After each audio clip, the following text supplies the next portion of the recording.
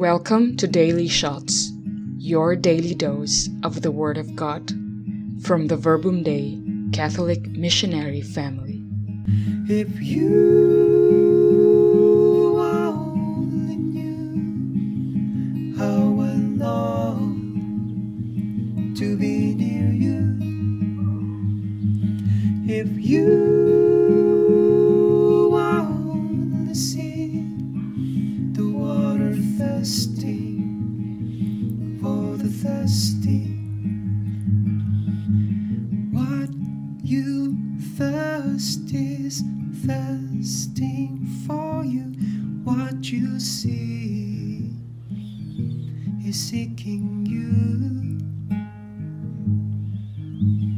What you thirst is thirsting for you. What you see is seeking you.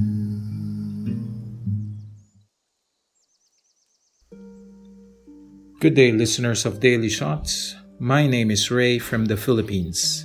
Today, we will be deepening and praying with the Gospel of John, chapter 12, verses 44 to 50. Then Jesus cried out and said, "He who believes in me, believes not in me, but in him who sent me. And he who sees me, sees him who sent me. I have come as a light into the world, that whoever believes in me should not abide in darkness. And if anyone hears my words and does not believe, I do not judge him. For I did not come to judge the world, but to save the world. He who rejects me and does not receive my words has that which judges him. The word that I have spoken will judge him in the last day. For I have not spoken in my own authority, but the Father who sent me gave me a command what I should say and what I should speak. And I know that his command is everlasting life. Therefore, whatever I speak, just as the Father has told me, so I speak." Jesus always referred everything to the Father. None of what comes out from his mouth, even his miracles, are complimented to him. Never claim any from his own accord. Always everything from the Father, for the Father, and by the Father. I have not spoken on my own, but the Father who sent me, who gave me a command of what I should say or do. I recently gave blood to someone I hardly knew. She excitedly thanked me for what I did, even told me how good a person I am. I told her, I am not a good person on my own, but thanks be to God who makes everything new. I can do all things not on my own, but for God and His glory. When we return everything to God, we are simply confirming our poverty, a poverty in spirit, reminding ourselves of our reliance to God and that we cannot do everything on our own. And it relieves us of despair, knowing that we cannot rely on our own efforts. Otherwise, we will lose heart and be plagued with doubts, restlessness, and unsatisfied hearts. Also, when we revert everything to God and look for the plan of God, even in the midst of the most distasteful of events, or no matter how difficult the situation may be, or even the daily challenges just by getting up and think of another day under house arrest, we recognize our inadequacy, our inherent limitations we face in our daily life, how we are so limited.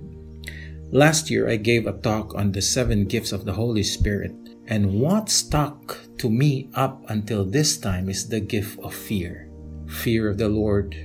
It isn't fear of punishment or backlash. Rather, this gift helps us to understand how we must depend on God for everything. As St. Thomas Aquinas put it, it is the fear of separating myself from the Father. And how can I do that to the one who loves me so much? Contemplating on the life of Christ, Jesus was all about not offending the Father, even taking on the humiliation on the cross. In turn, the Father glorified Christ with His rising again. Today we are also celebrating the feast of Saint Dominic Savio, a very young saint who died at the age of 15. As a small child, Dominic loved the Lord and his church. He was very devout in practicing his Catholic faith. For example, he said grace before every meal and refused to eat with those who did not. He was always quick to encourage others to pray. On the day he received his first communion, Dominic wrote 4 promises in a little book. Those promises were: number 1, I will go to confession often and as frequently to Holy Communion as my confessor allows. Number 2, I wish to sanctify the Sundays and festivals in a special manner. Number 3, my friends shall be Jesus and Mary. Number 4, death rather than sin. Very ordinary promises, standards of a Christian way of life. Dominic values the little things, to do little things for the greater glory of God. Have we recently taken a step back and take a look and revisit our little book? The promises we wrote when we took our oath of office, when we assumed our job, when we said yes to follow Christ more closely through our vocation, when we said our I do's, when we came out from the confessional and promised never to sin again, even our promise to bring the peace of Christ after every celebration of the Mass. We may be doing things that seem trivial and is hidden, or the other way around.